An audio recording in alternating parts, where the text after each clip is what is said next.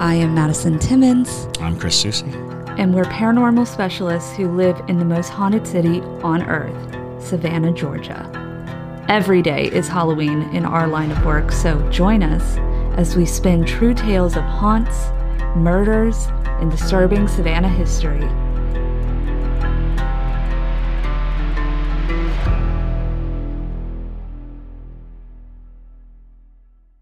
I'm Madison. I'm Chris. And welcome to the most haunted city on earth.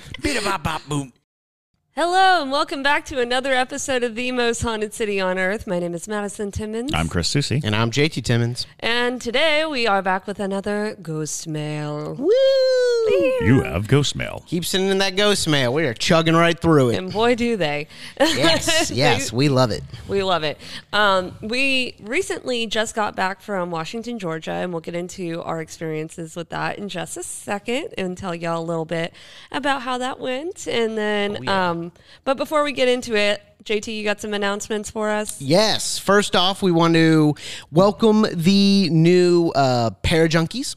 So the new Parajunkies we'd like to welcome are Sophia Sandoval, Miss Sarah, Monique Kielkoff, Joe Hargroves, Ashley Bain, Patrick Welsh with the Paranormal Society of Savannah. Thank y'all for always supporting. AU, Martha Tarr, Amanda, Brandy W., Sarah Tremblay, Jerica Barcelo, and Brianna. Thank y'all so much for becoming Parajunkies, and we won't let you down. Yeah, the Parajunkies definitely had a good time while we were in Washington, Georgia, because they got some really fun exclusive content, live streams, all the good stuff. Yeah, we did a whole private live stream investigation of Chris's haunted room, which was very Yay, fun. That was my great. haunted room. It was very haunted, and we honestly can't believe he survived. Yeah. Well, yeah, we would. Debria definitely doesn't think. The entire time up until when I was dropping her off at her house, she was like, "We made it. We're alive. We're alive. We're alive." Oh, gosh. Real fast, y'all. Just a reminder to rate us 5 stars if you haven't already on Spotify, Apple Podcasts, Google Podcasts, just all of it. Wherever you listen to it, if there's the ability to rate us, please rate us 5 stars because it helps out a lot. And also, just real fast, the radio play release date is Wednesday, June 14th. It's official. Wednesday, June 14th. I'm going to have it ready, and we're going to upload it for Parajunkies only at first, and then we're going to kind of, talk to the Parajunkies, get their feedback before, we start writing episode 2, because we do want to turn this into a series, but, we want to make sure it works first. So it's going to be really, really cool. So far, it's awesome. Like, it's done being cut right now. It's in sound design. It's really cool. So yeah, we just got back from Washington, Georgia. How about you tell everybody how that was? Give them a brief synopsis of the episode to come. A brief synopsis. That's a loaded question. Yes. Because it's a lot that happened. Overall, very haunted town. Very, very creepy. Very sweet people, but creepy. Oh, yes. Which is what I think they lean into, is just how eerie. I think they're definitely embracing the idea that what they have to offer is a location wide open for discovery. We stayed at the Fitzpatrick Hotel, which is a intensely haunted building. It has many stories to it, but a lot of the stories may be beyond our scope, really, to be honest. It's sitting on top of an old cemetery. It is the site of multiple deaths. It has a lot of just austere luxury to it, because it's a big luxurious hotel. And we had a lot of interaction, more interaction than I have seen in an Estes method. Just direct response.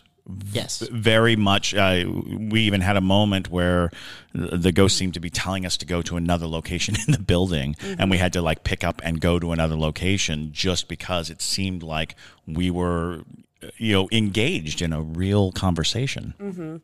Yeah, the children's spirits, which are said to be some of the more active ones in general, for sure are. And you'll see that in the episode. Yeah, from what I've gathered, because I was in the Estes method, so I I only get bits and pieces of what I am perceiving is going on, just from the words that I'm getting.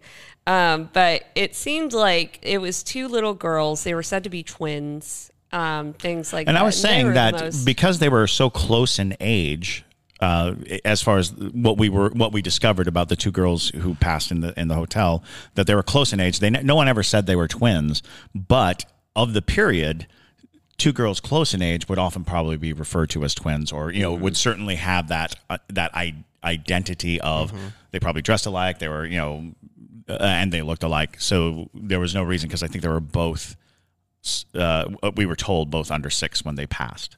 Yeah, but it was funny though, because one of the questions I think that was asked was, how old are you? Oh, right, yes. And one of the girls popped through in the spirit box, and it was very distinct. I could tell which one was talking. The younger one was very persistent, and then the older one seemed to be, kind of just the overarching conversationalist. But at one point, somebody must have asked, how old are you? And one of the girls said 6, and then the other one immediately comes through no, she's 7. Yeah, no, she's 7. Yeah. That was wild. It was wild. It was so weird to be on the other side of that, because we're hearing the questions and the answers are coming hard on top of each other, and it was interesting. But yeah, so you'll have to go and watch the episode, but they were very, very active. It felt like they were wanting somebody to talk to. The hotel spirits in general are like, oh, yay, somebody to chat with. And unlike a lot of spirits in Savannah who are just so inundated with attention, they're like, oh, I'm so fat with attention. Right, exactly. I don't need you. I don't need to show myself. That's very true. Yeah. That's very true. I think I was thinking that basically it's not like the Allegheny Insane Asylum. It's not like that where, they get people all the oversaturated time. with It's not oversaturated at all. They were like, oh my gosh, there's someone here to talk to, and they were just talking and talking and talking. It was actually amazing.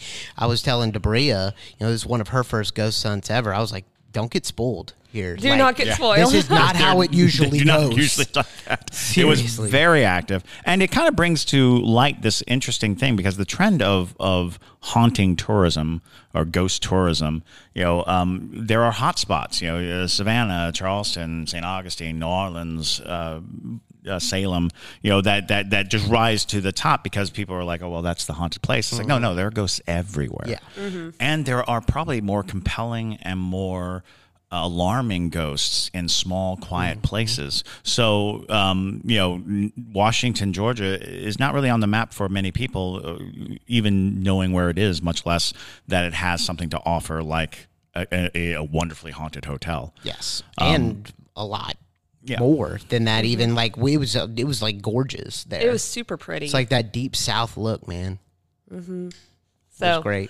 So yeah, look forward to that episode, because episodes, I would imagine. Yeah, it's going to be many hours of it's footage. many hours, and the Parajunkies are definitely getting an exclusive with it. But yeah, we're gonna have one bulky episode and then maybe a part 2. Nice. We just really have to see how it plays out. Obviously, if it's like 160 minutes or something, then we're gonna have to turn it into a 2-parter.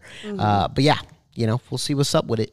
But yeah, you want to jump into some ghost mail? Absolutely. Ghost mail. Ghost mail. Also, if you're into the paranormal, go visit Washington, Georgia. Absolutely. Do it. All right. This one is from Jay Garcia. They sent in 2 stories. So the first one is called The Haunted Photo. Ooh, Haunted Photo. All right. Hey, Madison, JT, and Chris. My name is Jay, they, them, and I am from NYC. I discovered your podcast through TikTok, and I have thoroughly enjoyed them and learned more in the paranormal. Now, on to the stories. For context, me and my family are sensitive to the other side due to our grandmother formerly practicing in Santeria. If you don't know what that is, that's very powerful witchcraft and very, very potent for bloodlines. So, yeah, I can imagine that you guys are having lots of experiences. Absolutely. Now, this has led to these 3 great stories happening to us and lessons. Now, on to the stories. The Haunted Photo. When I was 2016, me and my mother had moved into a house out in Jersey. It was a lovely home in the suburbs. It had it was a 2-story house that the former owners had put up for sale. When we moved in, everything was normal, but in the room that I had chosen, there was weird things that would happen at night. At night above me, I would hear movement in the unoccupied attic, and during the day, I felt like I wasn't alone in my room. Eventually, I brought it up to my mom, and she told me to ignore the noises. I did, but it still kept happening until one day we were moving stuff into the attic. On the attic floor, right under where my room was a set of photos of the former family. Yuck. We kept it downstairs and left it with the owner's mail so we could give it to them. That same night, the movement was now downstairs, and to me, it sounded like pacing. The next day, the owner's daughter came to pick up their mail, and we showed them the photos. They were very thankful for them, since apparently they were photos with her father in them. That was when I learned that the reason the family left was because the father had passed away due to cancer, and he helped build the house upper floor. Since the photos have been gone, there has been no activity in the house, and my mom still lives there to this day. Well, that makes sense as well. Yeah. You know, a lot of times photos can bring at least residual energy with them because it's kind of capturing someone's energy. And it keeps them in form. Right. You know, old portraits are classics. When you see old portraiture Like of people, like, yeah, exactly.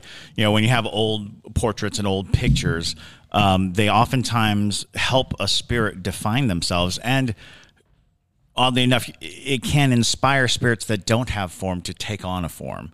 You know, if you have a prominently displayed painting and a spirit doesn't really have a form, it could look at that painting and be like, "Oh yes, like this look one. at the lovely picture of Mrs. Pope we acquired here while gallivanting about Washington." It is a frightening looking, and I'm sure she was a lovely woman. Let's not let's not go with look how terrifying this woman is, but the picture, of course, is pretty creepy. And the scratches are from a cat, allegedly, so don't be thinking it's a demon, y'all, because I know everybody's going to be like, 3 scratches! But apparently... the cat got to it. The cat got to it, and the story is that the woman who gave it to us went to one of the Pope family's home, and they were like, "Oh, I don't want this photo anymore," even though it was a relative. So maybe it was Mrs. Pope who wasn't as... Yeah. And I feel like just going back to the story, yes. I feel like when you build something, you are attached to it in a way, right? Oh, absolutely. Because you've constructed put that energy, sweat, tears, and time. I built the fence in our backyard, and it's like one of my most. I'm so proud of it because like it was my first fence ever, and I did it by myself. And you know I had to do the string along the top to make sure everything all the posts were even. And so I feel like if I died today, I'd probably haunt that fence. So now you know where to find JT when he dies, I guess. Sure, he has a theater to haunt, but he's going to be hanging around a fence. You're right. That sounds about right. Oh, gosh. But we'll hop on into the next story then. This one is called The Invisible Roommate. Ooh. So for context for the title, my sisters and I live in our childhood home, and within our home, we have a ghost/poltergeist that lives with us. They are quite calm and mischievous. They like to hide my stuff and then place them in different places. Sounds like a fae. No fae daddies here. I know. I'm just joking. No, it very well could be just a spirit, but I like to assume it's a fae.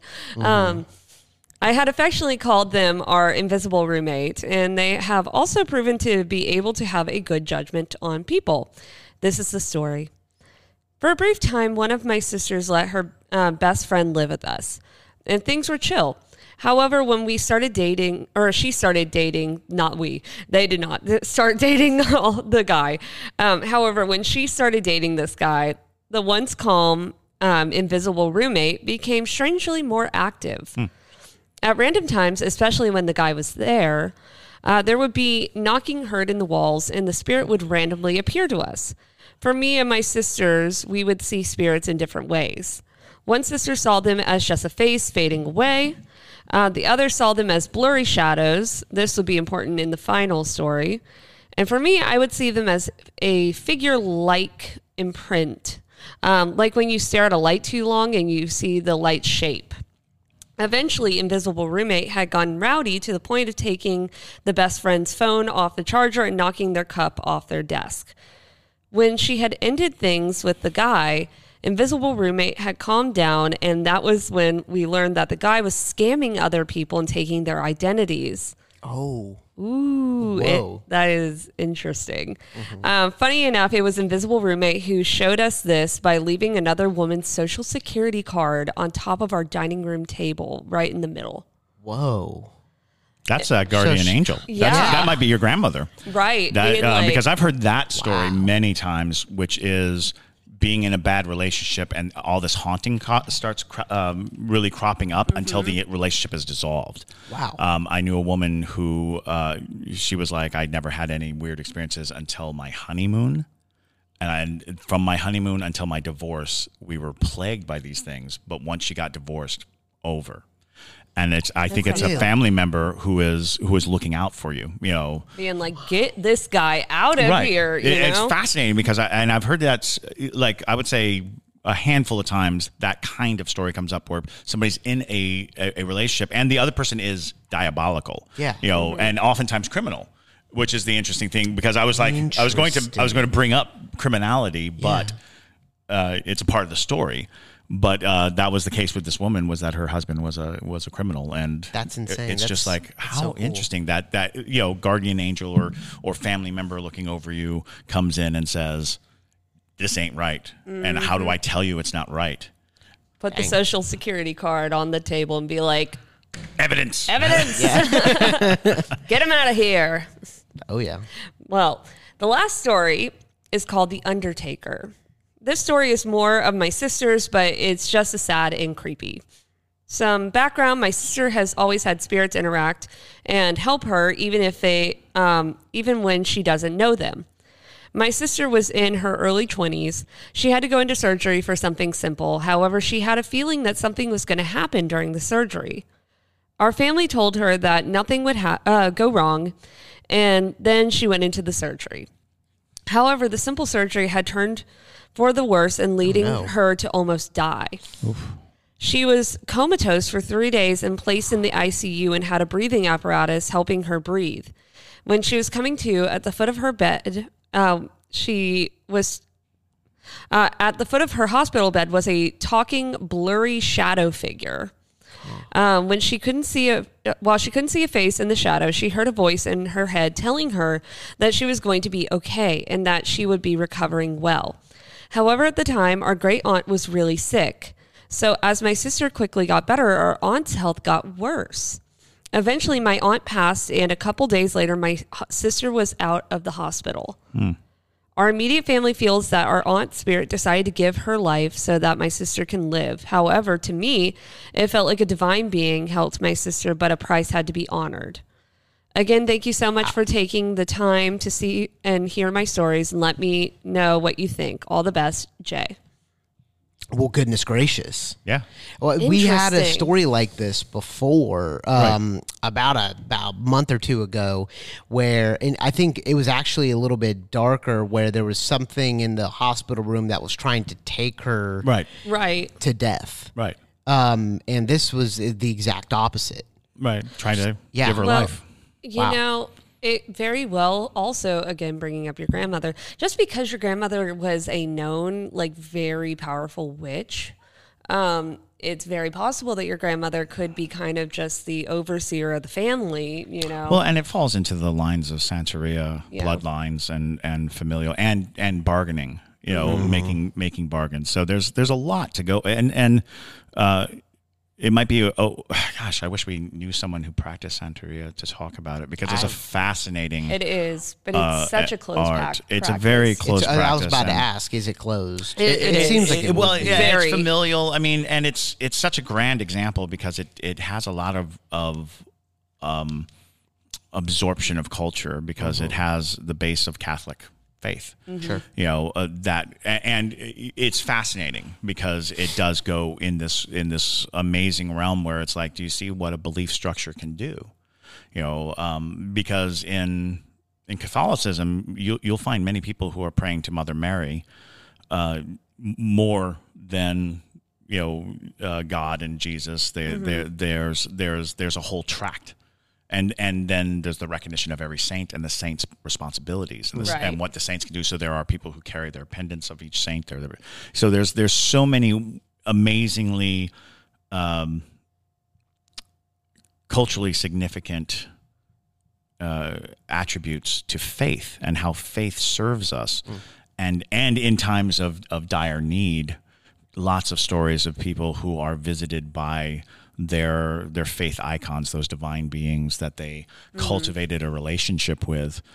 So yeah, I'm fascinated. That's very interesting. Yeah, it's very interesting. And if you go into the realm of faith beliefs, if it was some type of divine entity, it could have been a patron saint or patron or matron, and kind of deity of some sort. But usually in the case of if you're being visited by a deity, they don't necessarily, now this very well could be because she was coming out of comatose, but usually you don't see them as shadowy beings or things like that. It's usually light.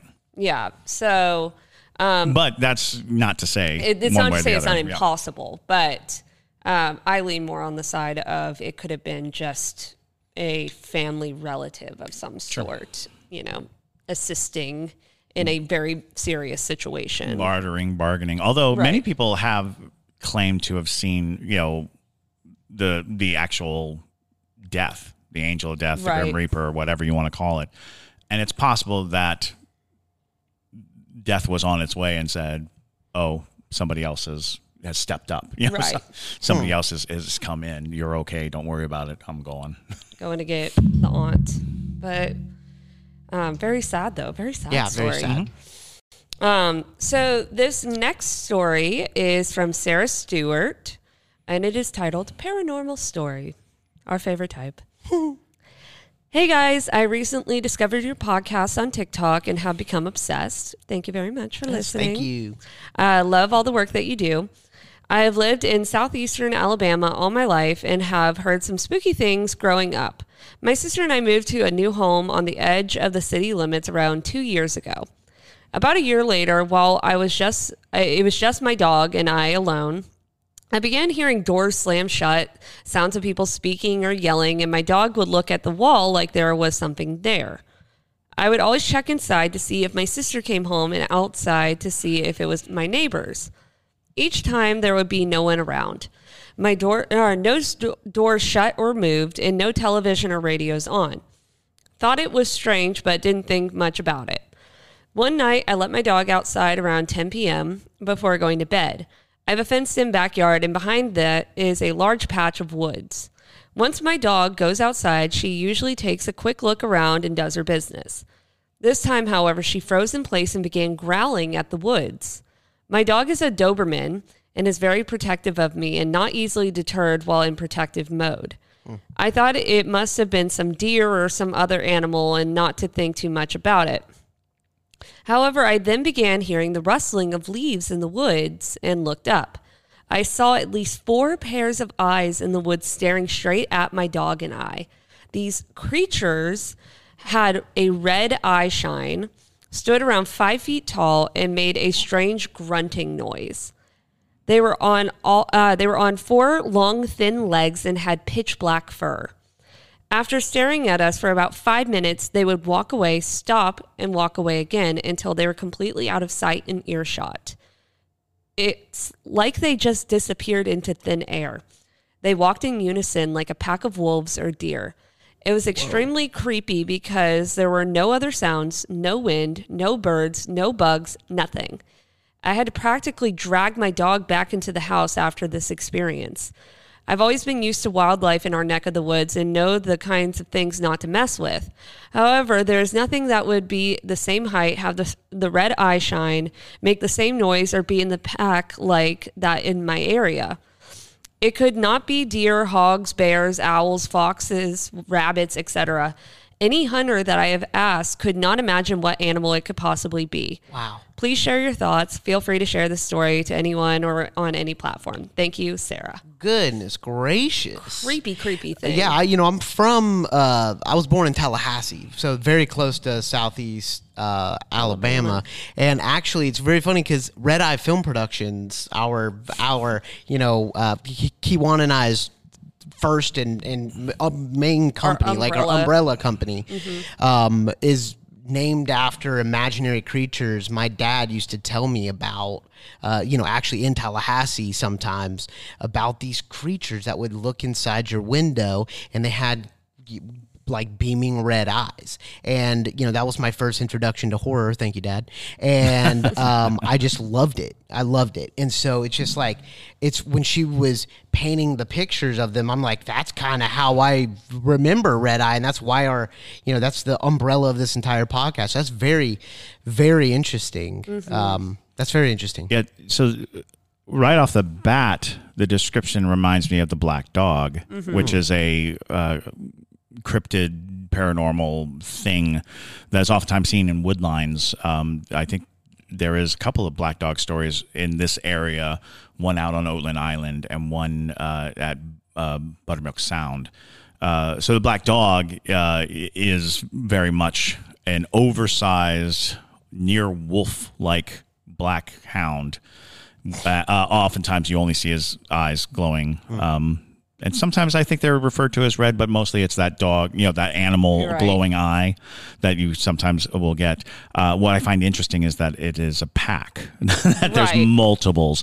That makes it very intriguing because the black dog is almost always solitary when people claim to encounter it.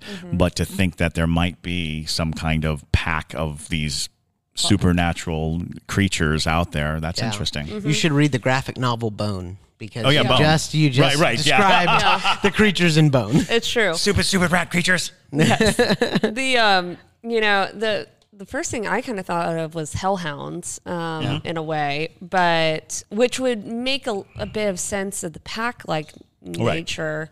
But I don't remember if she said how many there were. There were 4? This actually, I think there were 4. I think there were 4. 4 sets of eyes? Let's see. Yeah. That's why I thought think it was 4. I think it was 4. And, just while she's looking that up, I actually have just a quick story about when I lived on Rice Mill in Savannah. When I was in probably freshman or sophomore year of high school, we had this big window that looked out into our front yard, like big old window.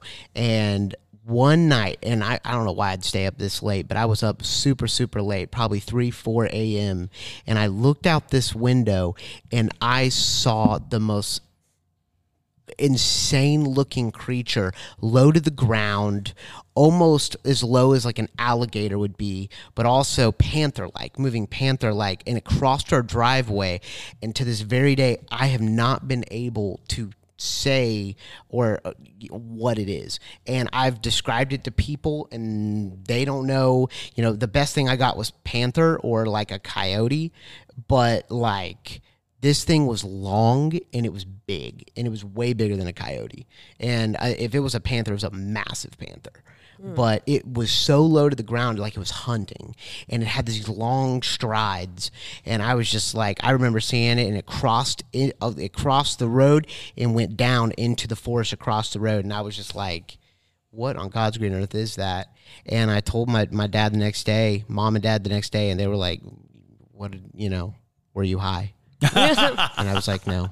Yeah. Well, there's a lot of crazy wildlife in this region, and so we had a coyote in our yard earlier this year. Oh, really? And it was like, oh, weird. Yeah. And it's because they're doing a lot of construction and clearing out the woods and the woodland. I used to live backed up to the woods. Now I have a lovely view of a construction site. So I imagine that, you can get any number of things, and there are wildcats, but you rarely see them. They usually don't get out into the roads like that, but very interesting. So she did say there were 4 in the pack, if you will. Sure. which is odd. And that's for the 4 that you hellhounds can as well. see. Right. You know.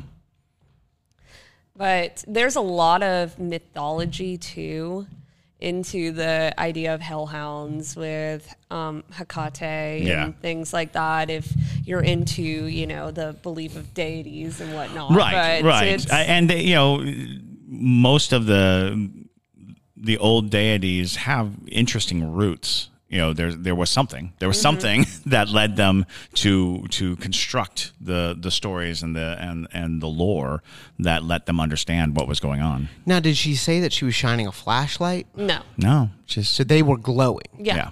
Yo. Yeah. Maybe there was light behind her. Maybe. Well, Maybe- yeah, I would love to know. But But if there was a street lamp anywhere nearby, Yeah, if there's a street Yeah. lamp, then that could make the eyes red of like something well, she said it was a red eye shine. So weird. That's very weird. yeah.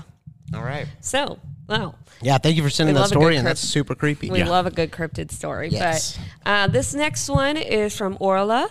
I like that name. I do too. It's a very nice name. That's Bert Crusher. Bert. No, that's Kreischer's. Isla. That's Isla.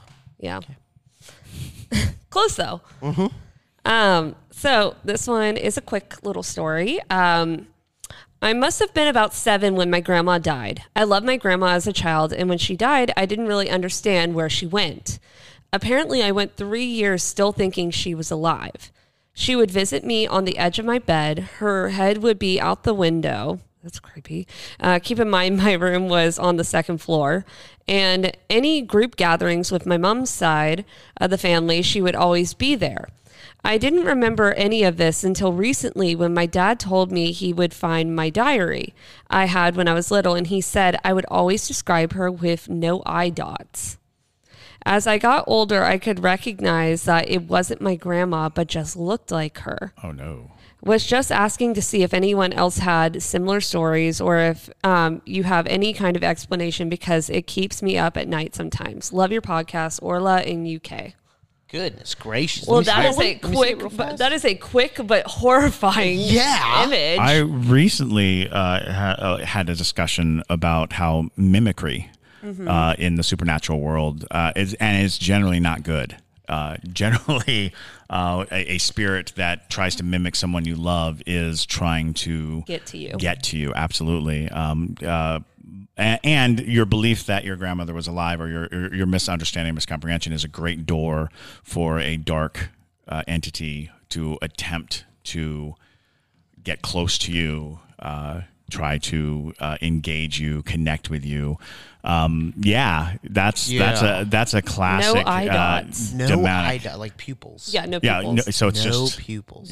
white or black or Now, you know. I just know for a fact that if your grandmother, who loves you lots, is going to visit you, she will make sure she has pupils. Yeah, she'll put her eyes on. Right. She'll put her eyes in. She'll be like, God, can I have my pupils back so I could? So I don't want to. So I can swoop Frighten in my and grandchild. frighten my Goodness child. gracious. But you know, and that is, it's interesting because this is something that comes up in a lot of folklore, is that when the mimics come, when a demon tries to look like a human, they can't get it quite right. That's the Right. Platt Eye story. That's the The scary- Platt Eye yep. story is that they look like a human, except they can't get it quite right. So oftentimes they only have one eye, or you know, there's something disfigured about the person. So and in part it is because by law a demon cannot fully imitate somebody who has the grace of God. You know, they just cannot, you know, because humans ideally were given life through this divine force, and so a demon can't fully do it. And so there are lots of stories about the Two-Face where they're perfect on the front, but in the back they're all messed up. Yeah. Because they put all the imperfection behind them, so they'll always face you. You know, so no matter what you do, they don't want you to see past the facade. Right. Now, why would, if that is her, let's say it is her grandma, right? Why would her grandma choose night to visit? Like, I feel like when my Nini dies, and if she wants to come visit me, I feel like she's going to do it in broad daylight and in a really sweet way. It's just not that easy. Or Yeah. she'll just leave me pieces of things, right? But So that's a great question. The truth of the matter is, spirits use the same mental and spiritual energy that we do. And when everyone's awake, we're all gobbling up that energy. And so spirits don't necessarily have enough. And that's why I always say, like, daytime ghosts are usually very powerful. If you're seeing a ghost during the daytime, if you're having experiences during the daytime, they are swimming in the channels of all the living minds that are eating up that psychic energy. They are actually powerful enough to sit at the table with everyone else. But late at night, especially that 3 o'clock hour, where most people are asleep, that watering hole is wide open, and then the spirits can come, and that's why even the loved ones will come at night, not because they don't want to, or not because they're not there during the day. It's because they can't really show themselves while everyone else is occupying space. We tend to forget that ghosts don't have anything like a body. They don't have anything. All they are is an energy. And it's dampened by the more people. And we talk about this with ghost hunts. If you bring too many people on a ghost hunt, you're probably diminishing your odds, because all that activity, all that mental activity is really going to create issues. So if you do bring a large group of people, break them into small groups and send them as far away from each other as possible, because the more people in an area, the less psychic energy there is for the spirits. Yeah, I definitely. I think that, there's very little that you can draw like conclusions about ghosts. But I think what you just said basically draws that conclusion that ghosts are going to appear more at night because more people are asleep, consuming less energy. And I can't really imagine a world where we would be talking to those two little girls at the Fitzpatrick two nights ago during the day. Yeah, it would have been a different experience. Although it also we were lucky enough to be alone in the Fitzpatrick. That's true. Yeah. So there could have been any number of things. Although there were many stories in the Fitzpatricks about objects moving, not just moving, but being flung about. And so I think there is a powerful entity that we actually did not come in contact with. Because I don't think we came in contact with a spirit that was strong enough to throw things. Right. But it was in the building. Yep. I have no doubt that there was. So we will have to go back for the object chucking ghost. Yes. But yeah, well, I'll tell you, like, my grandmother, when she passed away, when I was little, I would tell my parents that she would come to visit me at night, and they would be like, well, how do you know it's her? And I'm like, she would come in through the light in my window. What freaked me out about your story was that her head was sticking out the window. So almost like she wasn't fully able to enter, fully enter, which is also kind of indicative of trying to get that connection. In a lot of folklore, you'll hear. Well, I guess it's primarily in vampire lore. You will hear that you have to invite the thing in, and without that invitation, so looking like your grandmother is a great way to get an invitation. You disguise yourself as a loved one, and then you go to the most vulnerable. You go to the child, and the child's like, "Yes, come in." Come be here. So yeah, there's a lot to unpack, and yeah, it was very concise but very frightening. It's very solid. Creepy story. Creepy story. Big yikes. So this next one is from Alexis Limkey. 2 stories of paranormal activity. All right. Yes. So, hello, I am Alexis Limkey, and I just started listening to your podcast, but I love you guys, your guys' content.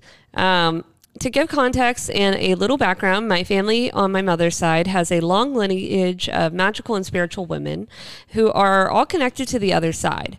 My own gifts include seeing spirits and feeling their presence, and have been familiar with death since I was a child. My experiences started early when both my great-grandfather and my father passed when I was young, 2 and 6 years old. I have been to and have lived in many haunted places, and here are some of my stories. The first story takes place in a house in Winter Park, Florida, which is outside of Orlando. For those of you who don't know where that is, very haunted area. Middle Florida is very creepy. which had many spirits, both playful and harmful. One morning, my brother and I went to go to our designated playroom when we both froze in our tracks. A tall, slender shadow with a top hat. Oh boy, a hat man coming through. Oh boy. And a long face stood in the doorway. We didn't move as we watched it move from the doorway across the walkway and through the wall connecting to my grandparents' room. Moments later, my grandfather angrily ran out of the room yelling that someone was tickling his feet. Ugh. Ew, ew. I hate a foot tickler. Hate that. Waking him up from his sleep. To say the least, we moved out of that house real fast before we became a screenplay for a horror movie. The second story happened years later in a house in Lakeland, Florida. This house had the spirit of a little girl who we named Emily and made her presence known playfully and often. So my best friend and I would stay up till 3 a.m. talking about normal girl things on the regular. Well, one night as we were winding down, we heard what sounded like a plastic cup dropping in the kitchen. We were worried that my little brother fell when he was getting a glass of water, since he was known to wake and go into the kitchen for food or drink late in the night. However, my friend and I both agreed that we had the feeling it was something much more paranormal, since it was the witching hour. As moments passed, we finally gained the courage to go check the kitchen and get a cup of water for ourselves. We reached the kitchen only to find that nothing was out of place. Now freaked out, we ran to our room and agreed it was time for bed. Not even a minute later, we heard the same bang in the hallway right outside the door to my bedroom. We immediately rolled over and went to sleep, ignoring the presence of the ghost. This house was definitely interesting in my childhood because as my spiritual gifts were developing. There were many nights where I was woken up from my sleep to find that the clock read exactly 3 a.m. We moved from the house in 2016, but to this day, my family has had many other paranormal stories throughout the years. Thank you for sharing my stories and have a nice day. Sincerely, Alexis Limke. All right. And then she sent like another small, the quick little thing that she sent immediately after. To add to this ghost story, I was actually watching the Hat Man episode to realize that the first story included in my ghost mail was actually a Hat Man. That is such a crazy coincidence. Yes. Sounds like a Hat Man. It was definitely a Hat Man. I mean, both of those sound very classic. First off, Hat Man, very classic, just man in the doorway, just the watcher spirit that we've talked about so many times with the Hat Man. Yep. The second one sounds a bit more like poltergeist or like very borderline poltergeist activity. It's like that noisy ghost sort of deal. It was very possible that you guys just heard the ruckus that it was creating and then it realized when you were awake, they were like, oh, now I can go bother these people or whatever it is, It didn't sound to me like anything malicious. It was just probably just whatever the ghost was feeling up to in the night or practicing its moving object skills, I guess, because a cup falling over, I can imagine a plastic cup, pretty simple for a ghost. I mean, he put it back. You would think. So good for him, yeah. right? It was like practicing its telekinesis skills. Right. It was like, zap. Right. Every now and then you'll hear stories about spirits that clean up, which I'm dying to get one in my house. Right? It's like you hear these ghosts that, the ghost did the dishes. I was like, what? I don't get those. I'm over here with a screaming, bleeding skull, and you get a dishwasher? It's so true. When I was at Oglethorpe House, there's a ghost in that dormitory that there's in one room where there's like the story of this kid who during finals week fell asleep at their desk with all their art projects splayed out everywhere, and they woke up and everything was in like nice little piles around them. And I'm just like, I could use that so badly. I am the queen of doom piles. I need I need an organizing ghost. I need an organizing ghost. Executive function ghost. Please executive function for me. So it's it definitely sounds like, if this little girl spirit is actually a little girl spirit, then kids do the darndest things even as ghosts. So absolutely.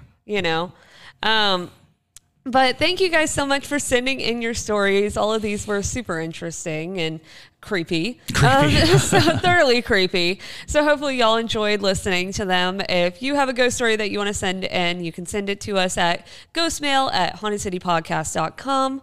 Also, feel free to send in your hometown stories. If you have a ghost story from where you live, it doesn't have to be specifically to you, just if you know that one haunted house that everybody talks about. Right, local legend, local lore, the kinds of stories that kids tell, the house that you don't trick or treat at, all that good stuff. Yeah, send it in. in. Let us know about it. And also, if you have any questions about the paranormal or spiritual nature, send them on in. Drop us a line. But with that, thank you guys so much for listening. My name is Madison Timmons. I'm Chris Soucy. And stay spooky, y'all.